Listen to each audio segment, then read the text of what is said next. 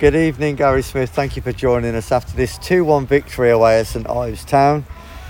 Well, we like to do things the hard way, don't we, Smudge? We looked really comfortable at 2-0, but then conceded from a corner and then had a man sent off, and it was hanging on a little bit at the end. Yeah, we. Do you know what? To be honest, I'm pleased with the victory. Obviously, pleased with some of the patterns of play today as well.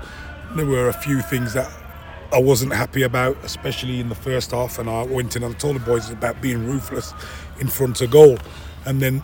As you've said, we've gone 2-0 and then a crazy last 5 minutes, conceding a goal, having a man sent off, and that's where I'm trying to get them to understand about being ruthless. If they take those chances in the first half, then we don't have to hang on, in the last 5 minutes, regardless of what's going on. But pleased for the victory, because I don't think Tamworth have ever come to St Ives and won, so pleased and for the boys.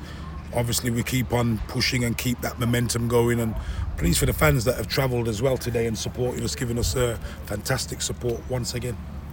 You've alluded to the patterns of play there in the first half, and it was something I was going to ask you about as well, because I think the 3G surface obviously suited us compared to the pitch that used to be here.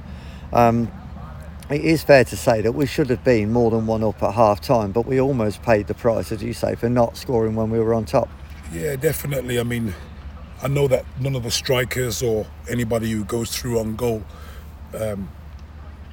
will willfully try and miss a chance, and you want them to score as many goals as possible. And sometimes it just doesn't happen. I mean, today was one of those days where, for Dan Creaney it didn't happen. You saw his chance in the first half that's hit the crossbar. Same with Jack Concannon. He's gone through one-on-one as well, and normally these chances will drop in for you, but today they didn't.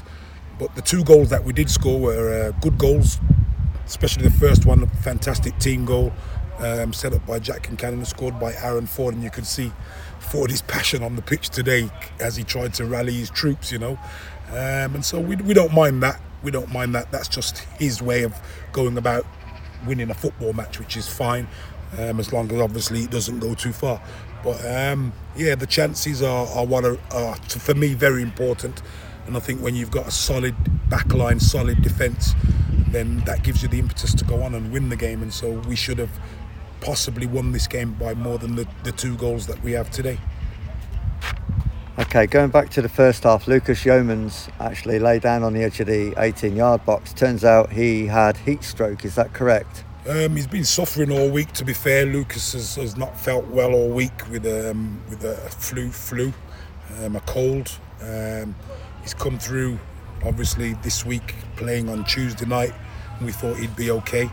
And he thought he'd be okay. He suffered today. Yeah, the heat got to him, and obviously when you've got a cold and that and you're all bunged up, it's hard to breathe, and so he struggled today, hence why he came off. But he should be fine, obviously, in the next couple of days and recovering well. Well, his replacement was Lewis Augustine, and he was, fair to say, a makeshift right back. Has he played in that position before? No, we put him there to do a job today because the lad that was playing on the left-hand side for them, he's very, very tricky winger. So we thought we'd put Lewis in there, being a physical presence and being mobile as well.